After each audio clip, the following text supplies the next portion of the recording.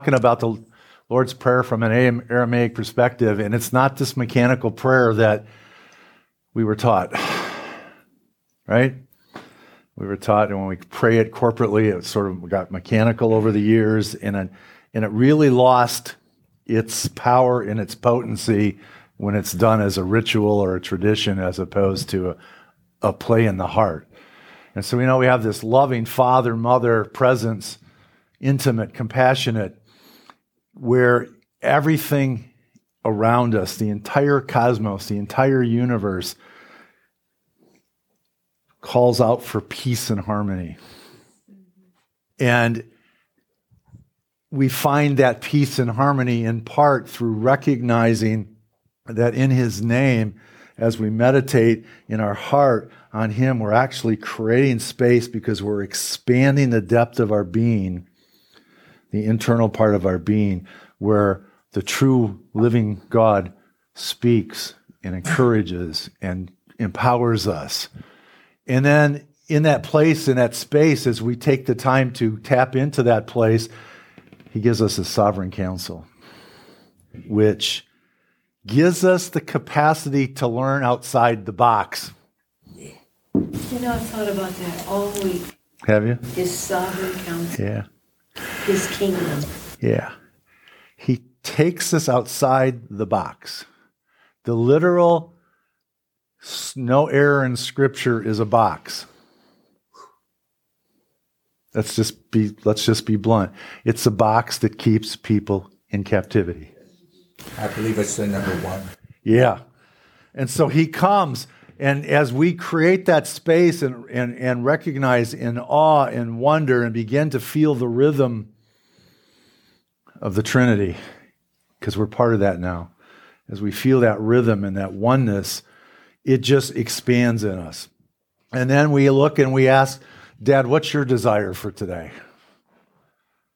Not my desire, but my desire comes from His desire, but I don't put my desire first. I go, Dad, what's your desire? And that desire is not only His desire for us, His good pleasure for us, but it's all of humanity. We impact all of humanity.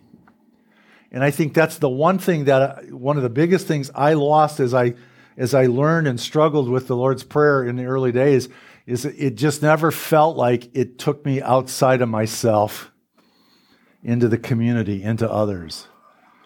And then last week we talked about it's not a mandate for acceptance, thy will be done. We're already accepted. And then we talked about on earth as it is in heaven is actually about the release of His compassion, His mercy, His kindness, His love.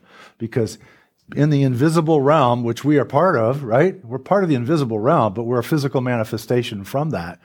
The mercy and the compassion, the depth of all of that is way beyond what we've ever experienced. But as we work our way through letting the passionate, compassionate side of the Trinity come through, we're learning more and more how to be compassionate and merciful towards others and ourselves. Linda. Would you just pray above that compassion and mercy that's it's on earth as in heaven is a release of that? Release of? Yeah. Compassion and mercy. Of compassion and mercy, yeah. And I don't know about you, whatever tradition you grew up in, but the Lord's Prayer was always taught to me to be a personal, internal review of myself. But when we get to give us this day our daily bread, that changes. When you were taught, give us this day our daily bread, what were you taught? What did you believe? Well, maybe I think it was kind of like, just give me what I need today to live. Give me what I need today to survive, to get through the day, the bare minimum. Right. Yeah. How does that sound today, knowing what you know? That's just as bad as this time change. Give us this day. What do you think, day? What do you think that? To me, it sounds like give us what I need materially. Give us what I need materially. That's a lot of what it's talking about. That's what we were taught. But day, what about day? It reminds me of the manna, every Yeah. day. You only get what you need for today. Yeah. Don't take more than what you need. Don't take more than what you need. Well, day, present, now. In my present, in my now, I do need things, right? I do need some physical things. I do need some material things. But beyond that, I need the wisdom and counsel that he promises with the kingdom coming. And I need it not just for me, but for all around me. How do I relate to Mary? How do I relate to Gary? How do I relate to Carol? It comes out of today I need something called bread. Go back to your charismatic days when we used to use the phrase hot bread. What were we talking about? The Word of God, The Word of God, or a Rhema word. a Rhema word, Fresh. fresh. Fresh what? Revelation. Revelation, insight, something to break through the moment so I can live beyond myself. Because are we not called to live beyond ourselves? God is mindful of us just as he is like the birds he feeds us. But isn't it nice to have abundance to go beyond ourselves with? To be able to help others with? Not just monetarily, not just materially, but even wisdom. What's prophetic voice about? Going beyond ourselves to give something to people that helps awaken them to the Jubilee. And so when we listen to Give Us This Day Our Daily Bread, Klotz writes this sort of poetic response. Grant what we need each day in bread and insight, substance for the call of growing life. So give us whatever I need today to grow. Give us the food we need to grow through each new day, through each illumination of life's needs. Let the measure of our need be earthiness. Give all things simple and passionate. Produce in us, for us, the possible. Each only human step toward home lit up. Help us fulfill what lies within the circle of our lives. Each day we ask no more, no less. Animate the earth within us, and we then feel the wisdom underneath supporting all. Generate through us the bread of life. We hold only what is asked to feed the next mouth. Grant what we need each day in bread and insight. And so he's talking about both food for the natural, but also for the soul and spirit. My spirit knows so much, but I need the counsel of God to reveal it to me in the consciousness of my mind. And so when I'm praying, give us this day our daily bread, I'm asking God, give me the wisdom and insight to know everything that's inside of me. Give me the wisdom and insight to know where to put my energies today, where I don't waste them. Because when we get to forgive us our debts and trespasses as we forgive those who've committed debts or offenses against us, I don't want to spend my whole life trying to figure out here, who did I hurt today? I want God to give me the insight that I know. What do I need to take responsibility for today? What do I need to know in terms of avoiding temptation? That's part of my daily bread. It's part of my wisdom and part of my insight. Carol.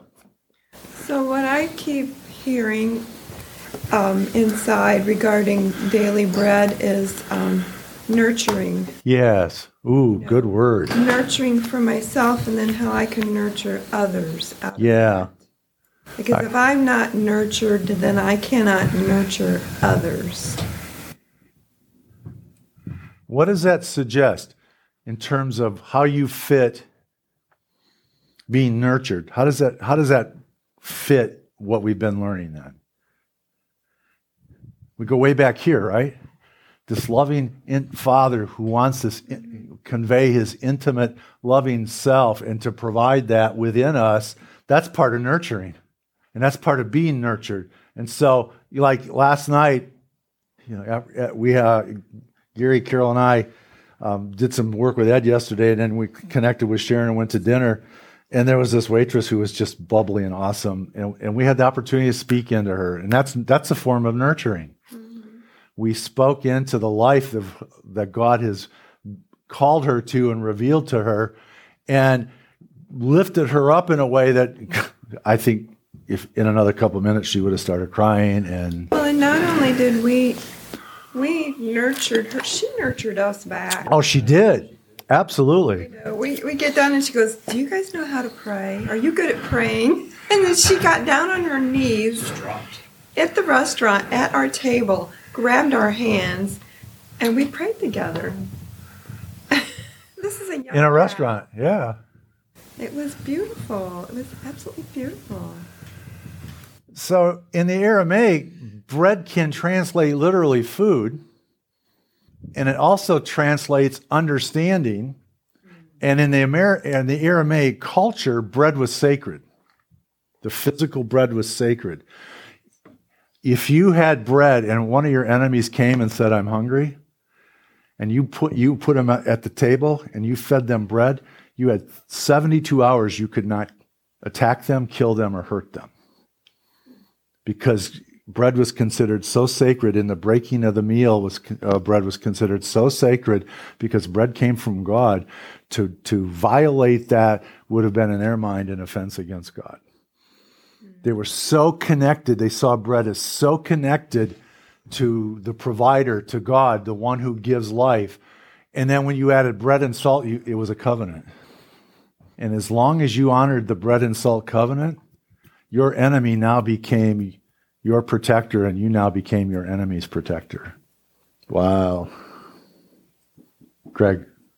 Also, the word day is not necessarily a 12-hour period or a 10-hour period.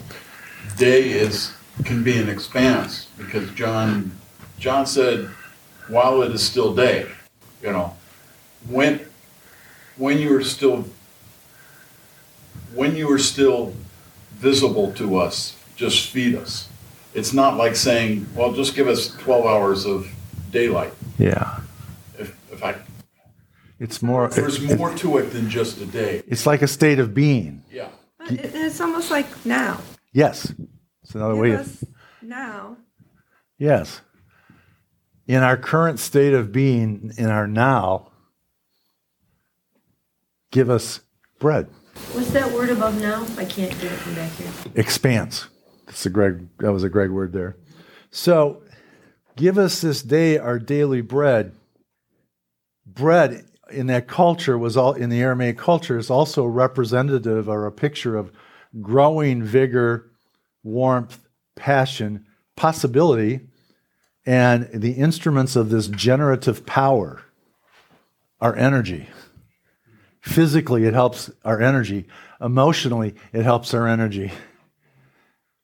Because if I'm stuck, if I'm locked emotionally, it takes a lot of energy to maintain life around that.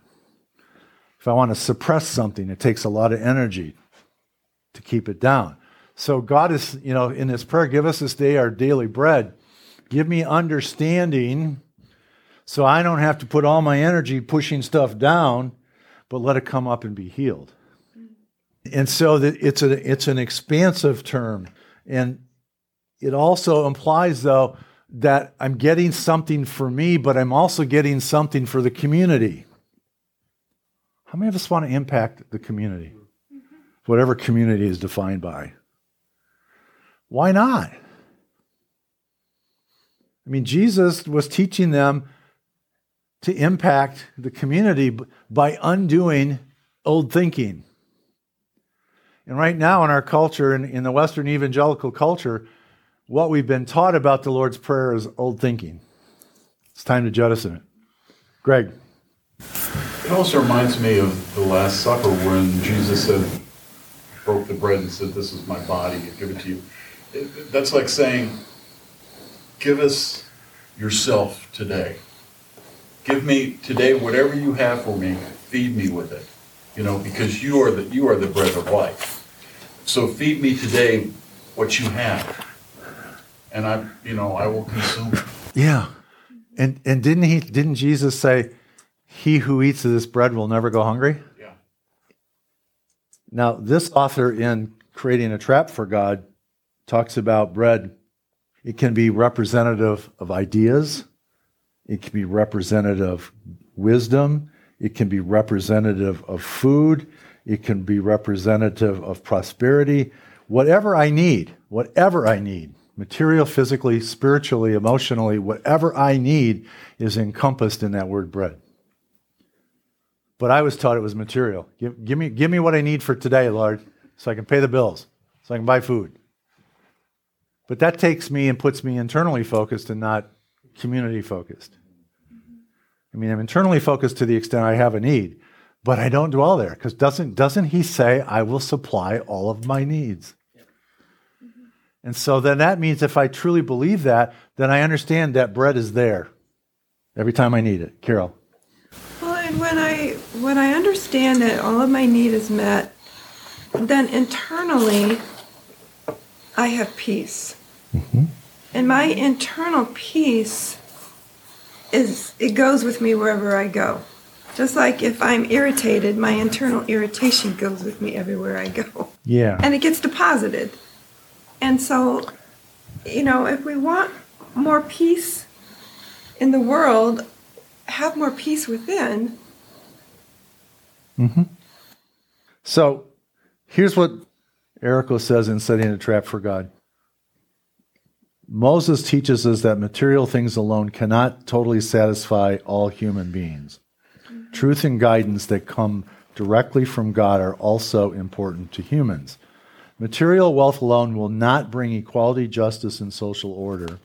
Moses understood that having abundant wealth without having the words which come from God's mouth, truth and justice, would eventually lead to violence, chaos, and a disintegrating world.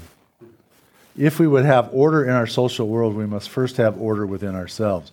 Love and truth with justice and equality come only through inner harmony with the Holy Spirit given every day with us, recognized every day.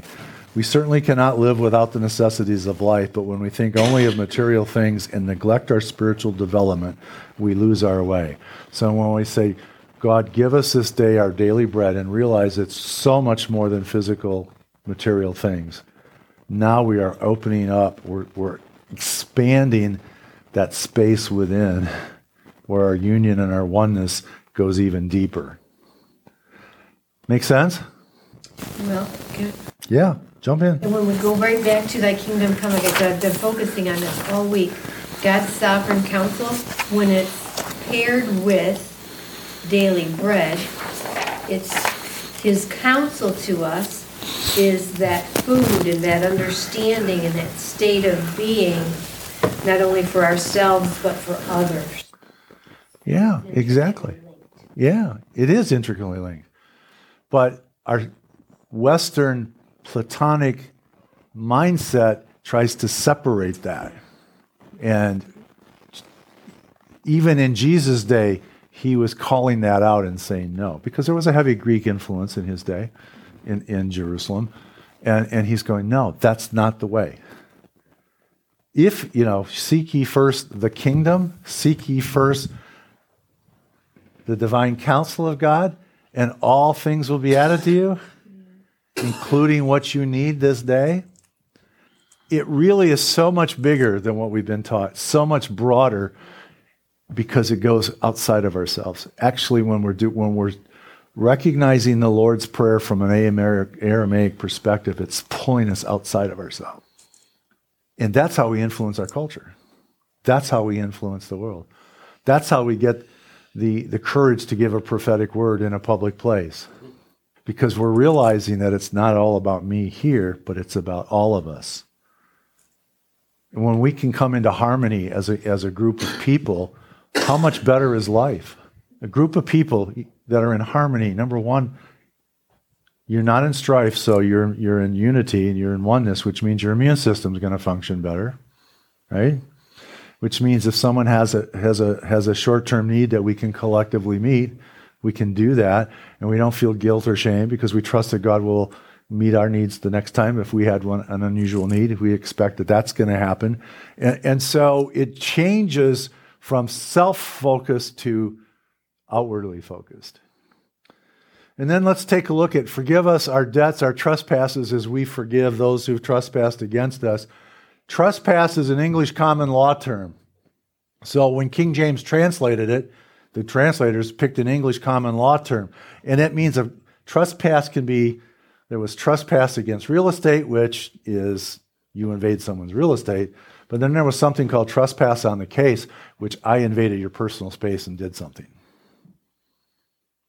And that's the context here, is an invasion of your rights, an invasion of your space, an invasion of who you are in a way that caused consternation, harm, or emotional injury, something like that, to a person. So when I'm asking God to forgive me my trespasses, it's basically saying, forgive me of how I've treated others if I've not treated them in a way that you've called me to do that. Now, if you translate and you throw the word debt in, the actual Aramaic term does correlate to debt as well. But when we hear debt, we think money, we think property. Trespass from the Old English common law, we think property or injury to another. But is it bigger than that? What holds me in bondage the most? Wrong thinking. Wrong thinking. Guilt, maybe. Guilt. Things in my past. Things people have done to me in my past. Anything that gets my mind spiraling away from the sense of Abba, the reverence, in a sense, of our union and our oneness. See, we used to say reverence of Abba, but it's really reverence of our union and our oneness. It's really about that. So when I get into that place of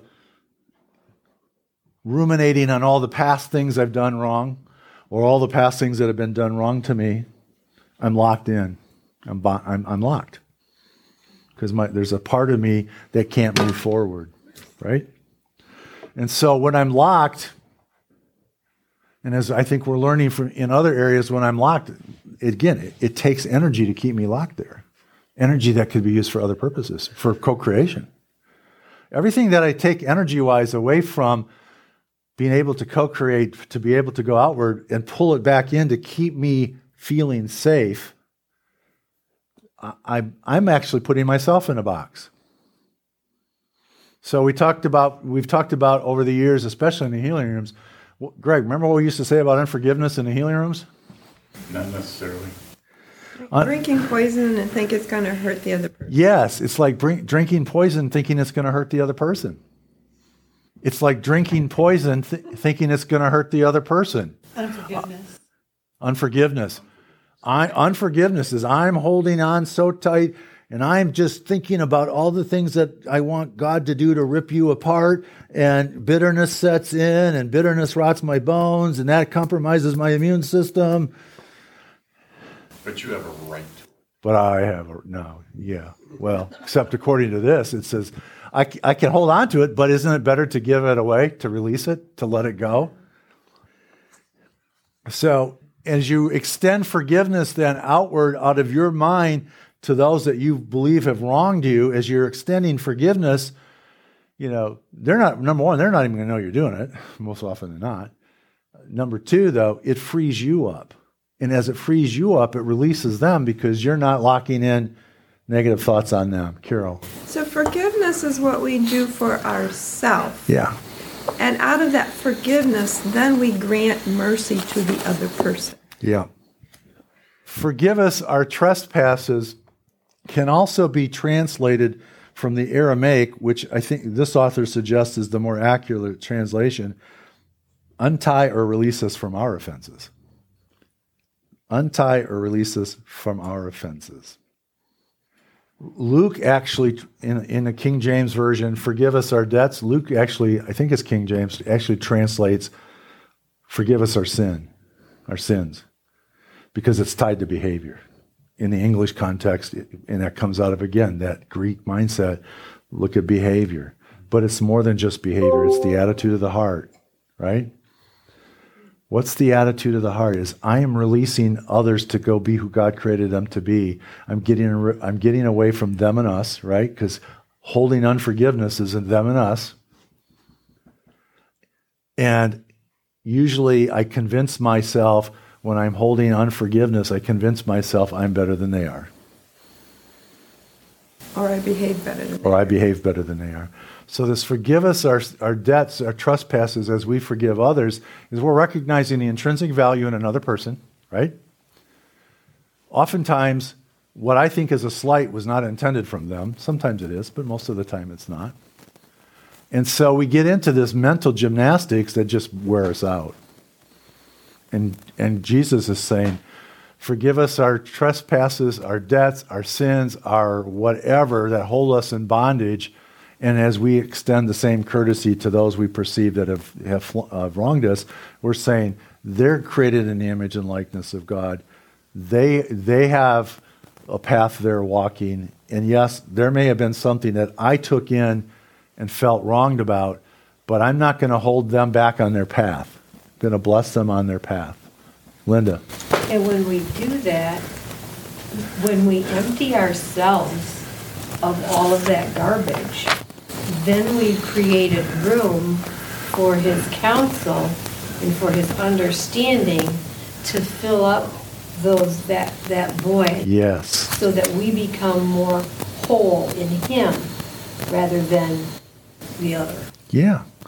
And what it does is it takes all of that away from us to be more aware, to be more in our oneness. And this is a hard one for a lot of people. Why? I want justice and I want it my way, and my way is God smite you dead. And when you say it out loud, it seems kind of ridiculous, doesn't it? You know, like, how dare that governor of ours do this? Yeah. So here's how Klotz sort of the poetic structure that he puts to expand this out. Loose the cords of mistakes binding us, as we release the strands that we hold of others' guilt. Forgive our hidden past, the secret shames, as we consistently forgive what others hide. Lighten our load of secret debts as we relieve others of their need to repay. Erase the inner marks of our failures that our failures make, just as we scrub our hearts of others' faults. Absorb our frustrated hopes and dreams as we embrace those of others with emptiness.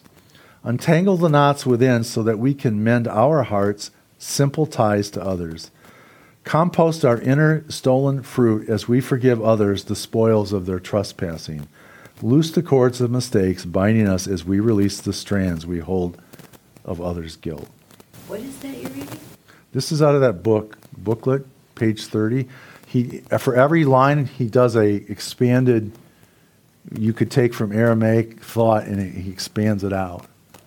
And that's his expansion of that section. That's the one you gave us last week. Yes. If we don't release, if we don't forgive, we lose the sense of community, we lose the sense of connectedness on a larger scale. And we stay in bondage. Not always easy to do. But Jesus taught about forgiveness, didn't he? How often do you have to do it? How many times do you have to do it? You do it till it's resolved. Carol. So, what's coming to me is when we choose not to forgive, we are basically separating ourselves from union. You're certainly limiting the flow of the oneness and the sense of We're stepping it. out of oneness. Yeah. Not in our mind. We're stepping out of oneness mentally within our own mind, perhaps, maybe. Yeah, and this is the coolest, one of the coolest parts about what this author wrote. When you pray that line, you are actually reaffirming the original state, and you become unburdened to live the original state. And we're one where our slender ties to creation are based on mutually releasing with every breath we breathe. So again, realizing that this prayer is about even breathing in the sense of oneness. As you're breathing forgiveness, you're actually opening back up to the original plan and design of God for you. So you could sort of take that to say, as long as I hold on unforgiveness, I'm not going to step into the original plan of creation that God had. Or I'm going to spend a lot of energy trying to get there. Stuart. Could we, the word forgive, could we exchange that for release? Absolutely. He says that. You can. Absolutely. You can change that to release. As we, forgive or release us, it is another interpretation, yes. He has a mystical quality, doesn't he? Mm-hmm. Mm-hmm.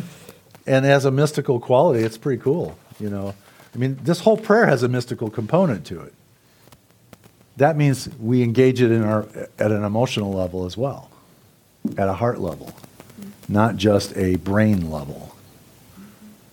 And when we can train ourselves to realize that there is a mystery, a mystical component to this, and then we begin to pursue that, Holy Spirit, release in me the sense and the awe and the wonder of the mystical component of this prayer. And as I go through, what do you think is going to happen? Revelation's going to come. Sometimes about me. Sometimes about Trinity.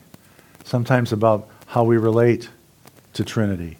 All of that becomes wrapped up in, and I like the word release, as we understand this is not a mechanical rote prayer. Why would Jesus give us a mechanical rote prayer and say, pray this way, when he just got done condemning the Pharisees for their traditions and their habits? Mm-hmm. It makes no sense. And here's another statement out of this other book on setting a trap for God. The master teacher, with capital M, capital T, understanding humankind as he did, made room for human weakness and faults. Thus he stressed the need to practice forgiveness. He knew we were going to make mistakes. He knew we were going to be hard on ourselves. He knew we were going to judge others. And rather than zap us, he said, go to forgiveness. I'm not going to hold it against you. But if you don't go to forgiveness, it may come back to bite you, because it's going to limit you. By golly, we should be quick to run to forgiveness. But it's hard. Because as Linda said, I want vengeance. I want justice. But when you really understand them and us, you no longer want vengeance and justice. Yeah. But that's the message that the church has a hard time to breaking through today. Carol. Well, I think then there too, for me, it's like, okay, does the real me want vengeance? Does the spirit me want vengeance? Or is that the flesh ego me that wants the vengeance? Mm-hmm. And I've heard something this morning that ego can be thought of as edging God out. Oh. And I thought that was pretty profound. Good acronym. Edging God out, yeah. Edging God out. So I'm edging God out. The part of me, the ego, that's not my real true nature, wants to hold on to all that. But my true spirit man nature is forgiving, loving, and... Yeah. So how do we forgive? Because he says forgive. How do we do it? I think it's when you think of an offense, and this is kind of what I've been learning with Quantum U, you take the offense, you accept the offense, a whole offense, let it be, and then release it. And release all the tentacles that tried to grow out of it. How do I release? I think it's a conscious act of sitting and choosing to say, I am not going to hold on to this. This is bad energy, and I'm just going to let it drift away. Can I release bad energy with just saying I'm releasing it? Mary, you're sort of the energy expert of the house at the moment. Well, my understanding is you have to acknowledge you have to acknowledge, but sometimes I have to do something physical, like the tapping would help release it. If I want to walk through forgiveness, and tapping would help me reorient my thinking, something like that. There's a technique out there. It was actually developed with PTSD veterans, where there's different forms of tapping, but you can tap, and as you're tapping, it's pulling people out of certain mind patterns and allows the subconscious to be rewired. It's addressing the meridians, Yeah. energy meridians in the body flow through certain, they flow past certain areas. And then when you're tapping, you're stopping that flow of energy that is reminding you of that thought, because thoughts are energy. Yeah. Oh, you So- mean a physical. Yes, yes. Tapping, So- there are some meridians. practitioners do Carol, it this you know what way, a meridian- others do it tapping. So you're Yeah. actually stopping that thought pattern from Yeah. processing. And somebody discovered that, Yeah, you know, that actually stops that flow of energy, that, because thoughts are energy. And it stops that thought, and then you replace that thought with a Christ-centered thought. yeah. And then that Interesting. inserts the proper Yeah. thought process. And even if you just touch yourself like this, I mean, as I'm touching myself right now, I'm feeling a Right. shift. I'm feeling these vibrations, Yeah. you know, positive vibrations starting to flow through my body because I'm activating those areas. Yeah. It's And absolute it's just- science. Yeah. It's absolute science. It's scientific. We are completely energy beings. I know this is church, but folks, we are completely energy Yeah, beings. yeah. And that energy flows through our bodies in magnificent ways. And for us to ignore that fact is ridiculous in this day when we actually have pictures of that energy flowing through us, and we understand the Creator who made us that way so that we can self-heal. And then to say, well, it's not in the Bible, or to just reject it arbitrarily without giving it any kind of importance. It's like, it's to me, one of the most wonderful things I've ever discovered. Christ in us in that way is so magnificent. So, Yeah, I mean, there are Yeah. just various techniques to release, and I'm just going to write various techniques, and over the next few months, we're going to explore some of those. Greg, you had your hand up? Yeah. I think one way to forgive somebody is to pray for their blessing. Yeah, bless them. yeah. That's true too. From the heart. You can't hold both at the same time. Some of us Now we're are. getting hard, huh? Come on, Greg. Some of us are skilled that we can do that. Some people rather tap. Well, Someone would just And- rather do and let's look at the sequence. Forgive us as we forgive others. It's not forgive us after we forgive others. It's forgive us so we can forgive others. Okay? So that means oftentimes we have to forgive ourselves first. We have to bless ourselves first. We have to realize I need to come into that place back of harmony and oneness in that area of my life so that I can freely, as a really conscious desire to want to bless someone else. Carol. And sometimes we have to back up and go, okay, I'm willing to become Yes. willing to forgive. Yes. But also acknowledging Christ in us. Christ has forgiven everyone. And so it is Christ in us that can forgive. Yes. And our oneness with Well, that's Christ. good, Carol. Full start day. and what makes us think we're all that in a bag of chips? Yeah. Everybody has to do everything our way, and if what they've done hurt us, it's like, what makes us so all important that we can't let them be who they are in this world? And that's why, that's where racism comes from. That's where all kinds of things come from, because I want you to conform to who I am. I want you to conform to my beliefs so I don't have conflict. Yeah, I want to create you in my image. I want to create you in my image. The minute we start wanting to convert people to who we are, rather than let them live the life God created them to live, now I'm in power and control, and that always causes problems. Let me finish out forgiveness with the quote from the book. Forgiveness revitalizes our hearts and emotions. It releases any inner tensions, call energy if you want, and bondages that may plague our minds and souls. We release others and we release ourselves. We live in a self-compassion and self-acceptance. Knowing this vital truth, that we live in contentment, not needing the approval of others for self-acceptance. Oftentimes, unforgiveness is because you didn't affirm me where I'm at. I don't need you to affirm me where I'm at. If I'm operating in the intimate relational component of the first part of this prayer, I don't need you to affirm me. He's always doing it at the exact moment I need it. Exactly. Wow, isn't that empowering? Yes. Wow. Shoo. So Can I just interject for a second? you certainly may. Okay. Talking about the order of it, forgive us our debts as we forgive those who trespass against us. I always thought it was that I wouldn't receive the forgiveness until I forgave first. Mhm.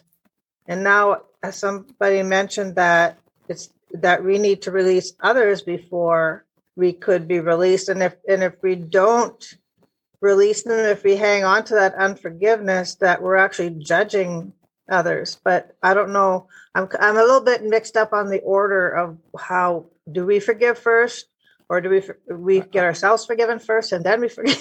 You know what I'm saying? I think what I said is we have to forgive ourselves first. Forgive us our trespasses, because then that frees us up to be genuine in our forgiving others. If I don't forgive let's say Carol and I have a dust up, and if I don't forgive my part in it first, it's going to be really hard to make amends in a sense of our relationship, because I'm still judging myself in the midst of that. So I will judge So there's some myself. And honesty. Does that make sense? Yeah. So an honest approach would be, okay, see where you stand in this and understand that. And okay, this is my portion. Okay. Yeah. Yeah. And in the process of that, part, and in then the process of that, Muriel, that allows us to go back into that fullness of our oneness with Abba, and then he'll show me the best way to extend forgiveness to someone else. so maybe our energy flow is kind of stopped, and we have to unplug that to let it flow again. I think that's a good way of saying it. Yeah. Yeah. Yeah. Gold star. You get 2 gold stars today. Yay! It's worth 3/4 in Canada. That's true. We're going by the dollar. Oh, there's always But if we're going by gas prices, The bishop always has a hand grenade. No question about it. So let's go on to lead us not into temptation, but deliver us from evil. What's evil? Evil judgments. Evil judgments. Any thoughts contrary to the nature of God. Any thought contrary to the nature of God. absence of love. In Aramaic, it's unripe fruit.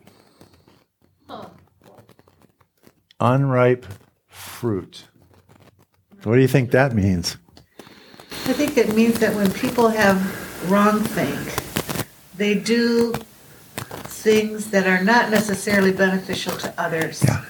And the fruit of that sometimes affects us. And that usually comes out in inappropriate actions, right? Yep. Which can affect us. For example, a person could respond to something, an emotion that is causing them pain. Instead of processing it correctly, they go and get drunk. They get drunk and they go and drive. They drive and they hit some family in their car and kill them all. It's like, that's evil. That's not like it was an intentional wicked thing that somebody thought to do. It was a response. It was a result of somebody's incorrect processing of their relationship with God. So when I think of unripe fruit, I think of bitter. There are multiple examples in Scripture when they went to eat fruit and it was bitter, It was bitter. and it was called Sour evil. grapes. It was called evil. It was unripe. It had not reached maturity yet. See, unripe fruit is just we haven't matured to the point of where the full sovereignty and counsel of God takes us to that place where we're just in perfect union and oneness. I'm almost 70 years old. I've never, ever heard that word in church. Yeah. Ever. Yeah. So when we say lead us not into temptation, but deliver us from evil, temptation are those things in the thoughts in our minds that we let run loose that are unripe. They haven't produced fruit yet.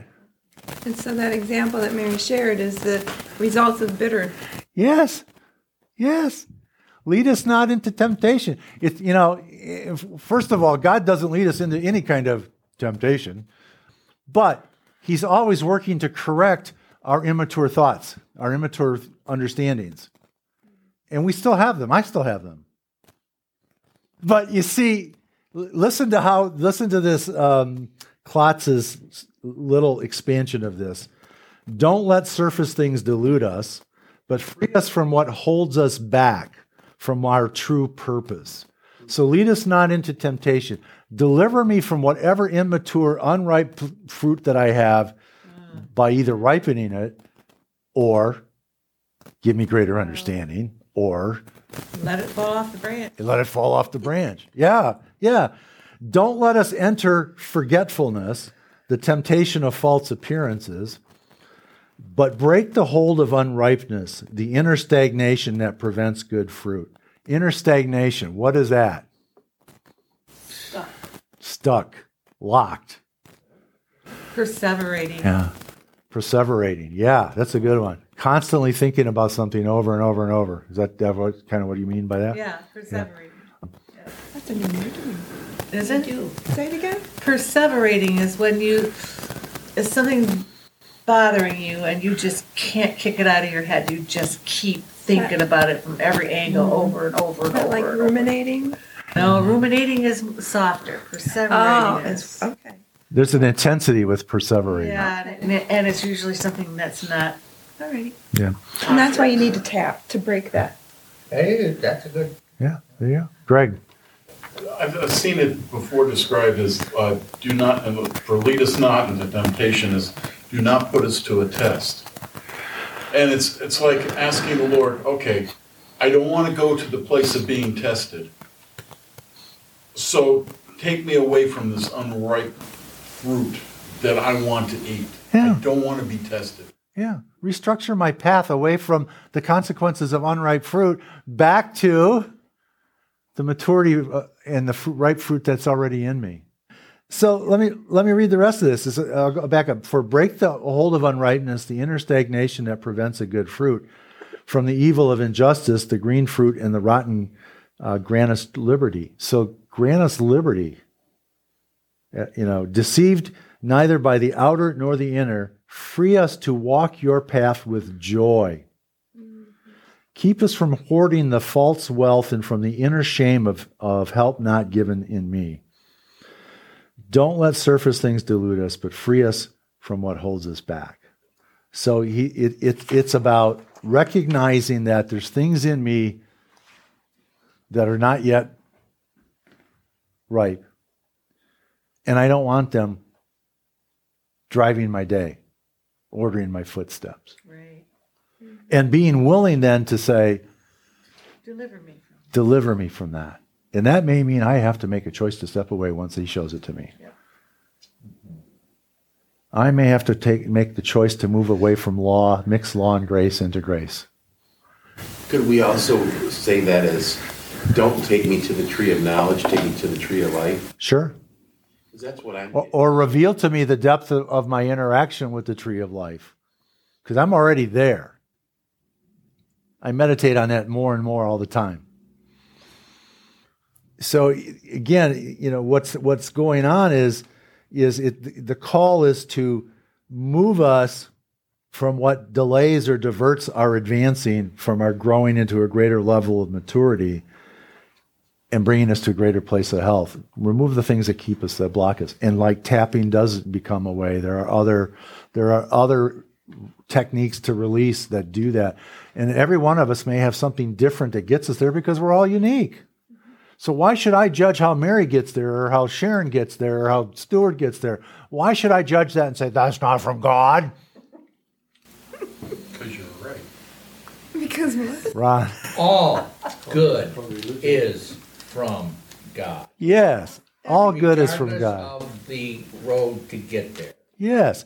So if I stumble on, quote unquote, stumble on something that frees me away, gets me away from the unripe fruit, gets me into that margin space where I have created a greater space to spend time with God and to hear and be part of the Trinity. If that gets me there, that's got to be good. And I don't care what the world calls it. Yeah, don't put a box on it and say this is the way you have to do it. Yeah. Yeah. You know? I mean, there was a time when the evangelical church said chiropractic medicine was of the devil, Right? I know it. right? I go to the chiropractor every month. Have now for what? Years and years and years. And I don't feel 1 ounce of guilt or shame about it. So do you know what I say to that old church tradition? Up yours. Church Whoa. tradition. That's Whoa, right. dear. That's real Go forgiving. raising your hands up to the Lord.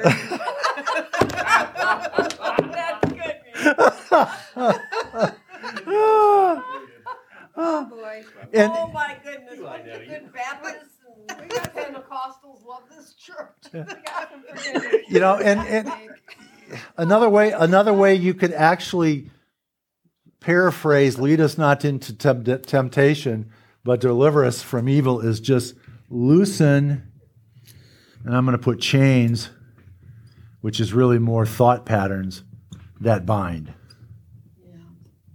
Loosen me from the thought patterns that bind. And you don't have to beg and plead and curse the devil for doing it. Nope. No grace. Oh my goodness sakes.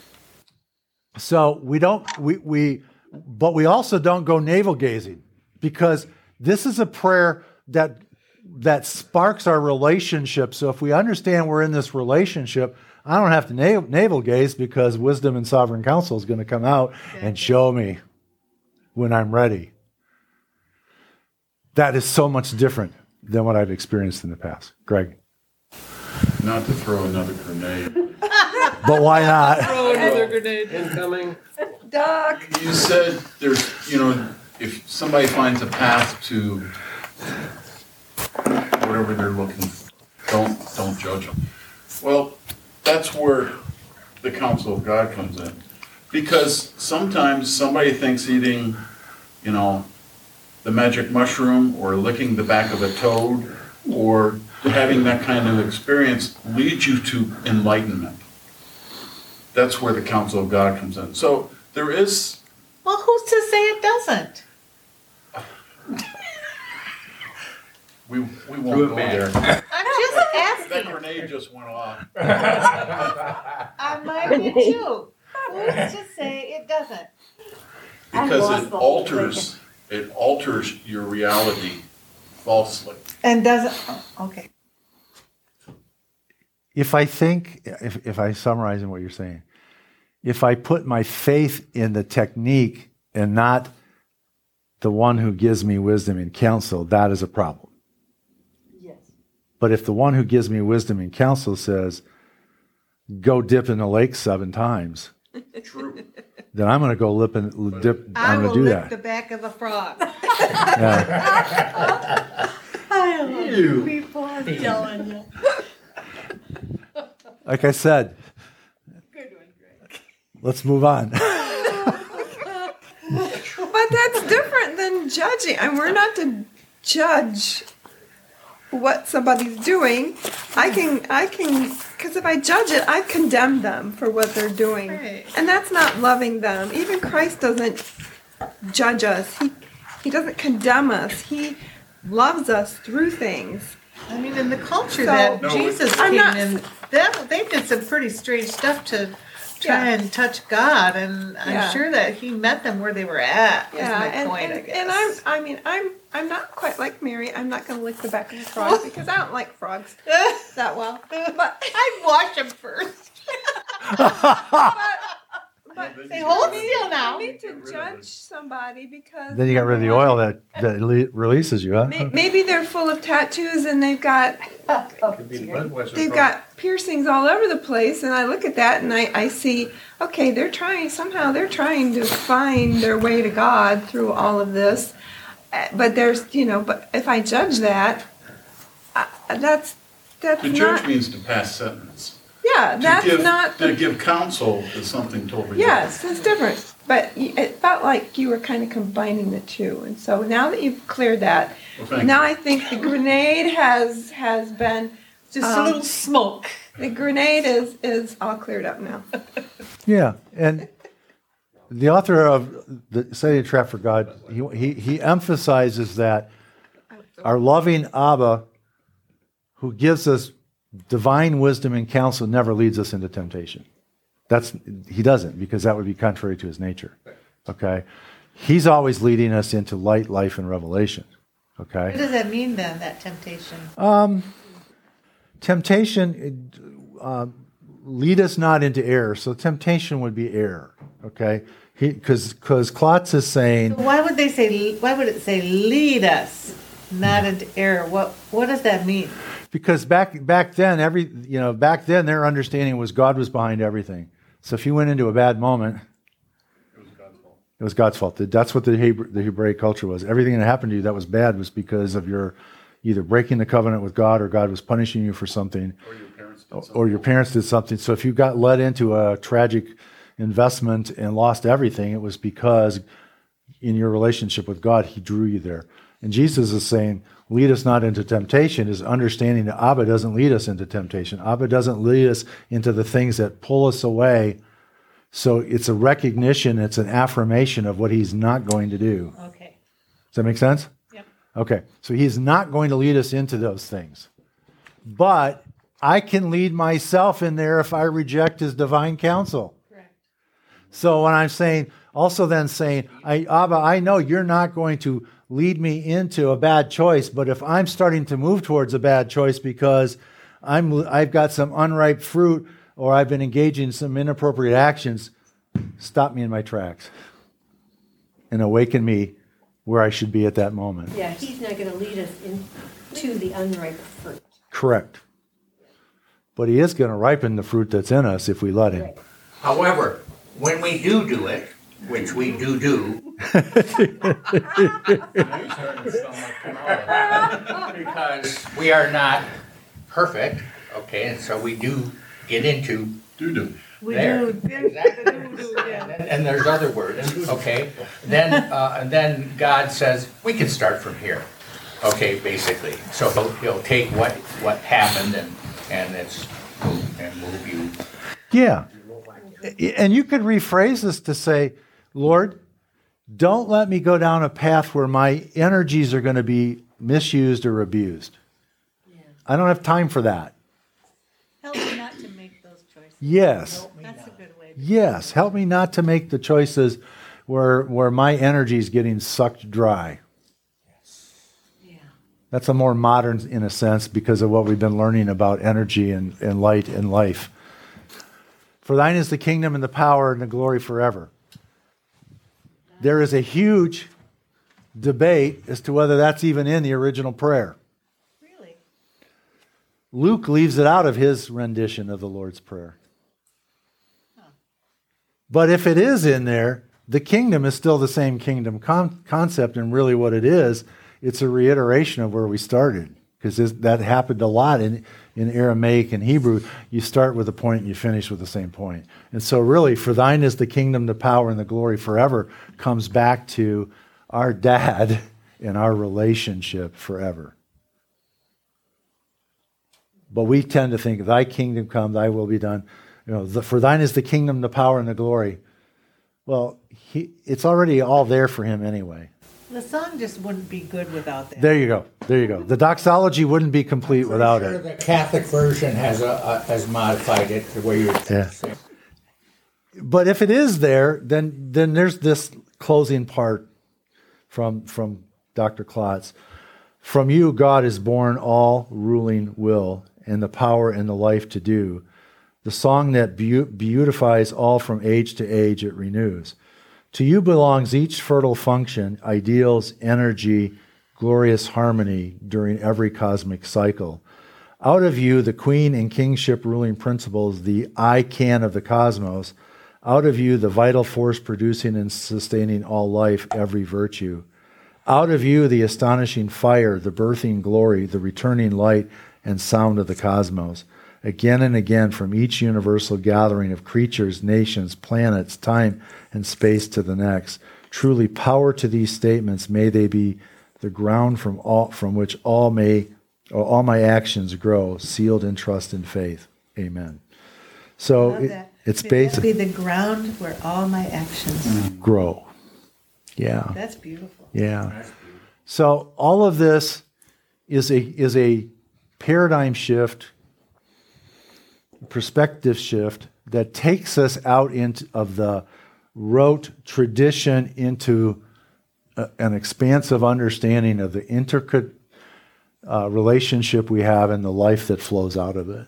And it's all for our good, not to punish us, not to deprive us.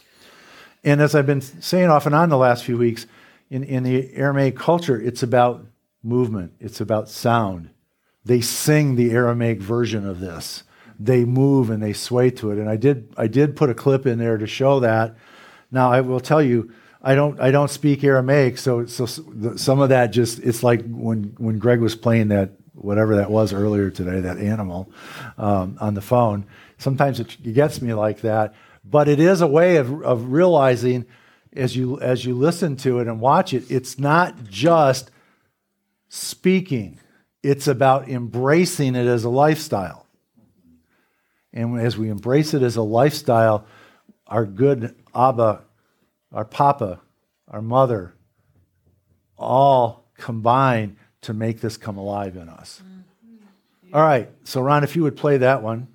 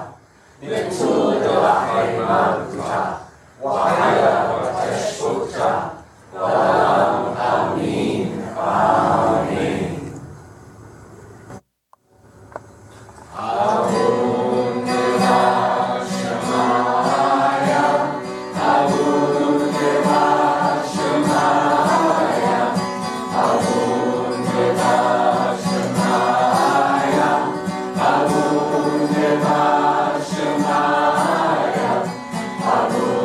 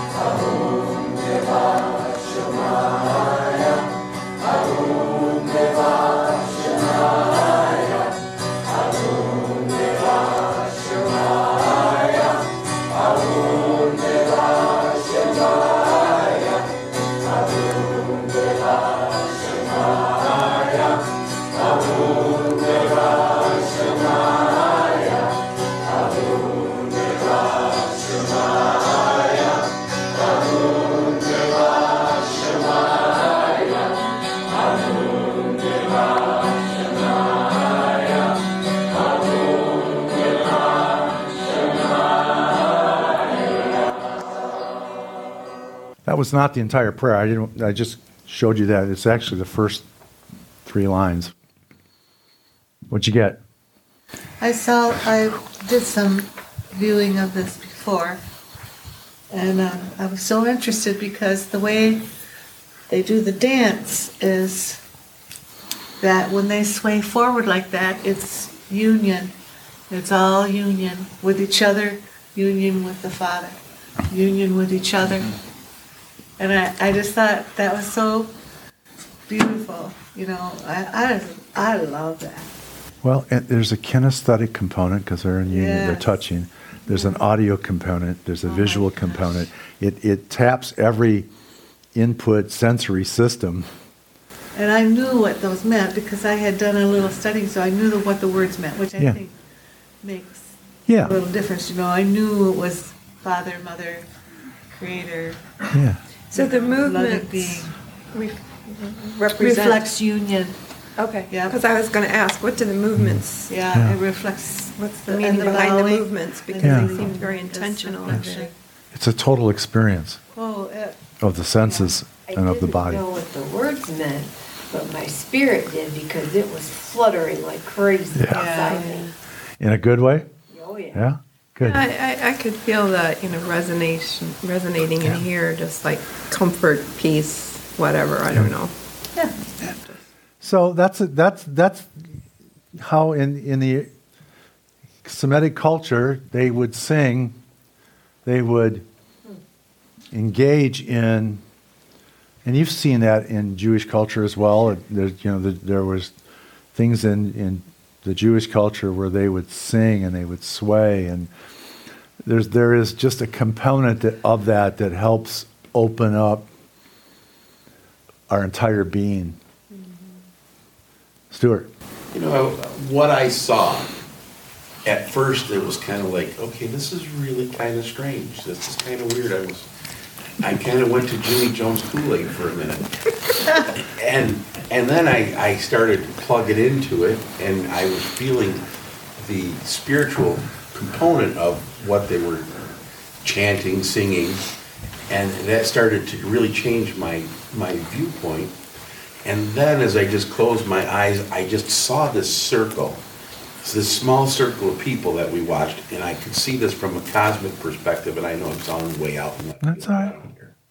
And I saw the earth, and I saw this little dot of people, and I saw this sparks of energy just coming out of them and getting just so high and then flowing around, radiating right back to the earth. And it's like every little spark was what someone needed, whether it was hope, healing, whatever. I mean, it was like this really majestic prayer that was just illuminating out Yeah. of him. And that's Yeah. what I saw, and I just thought that was See? peculiar, interesting.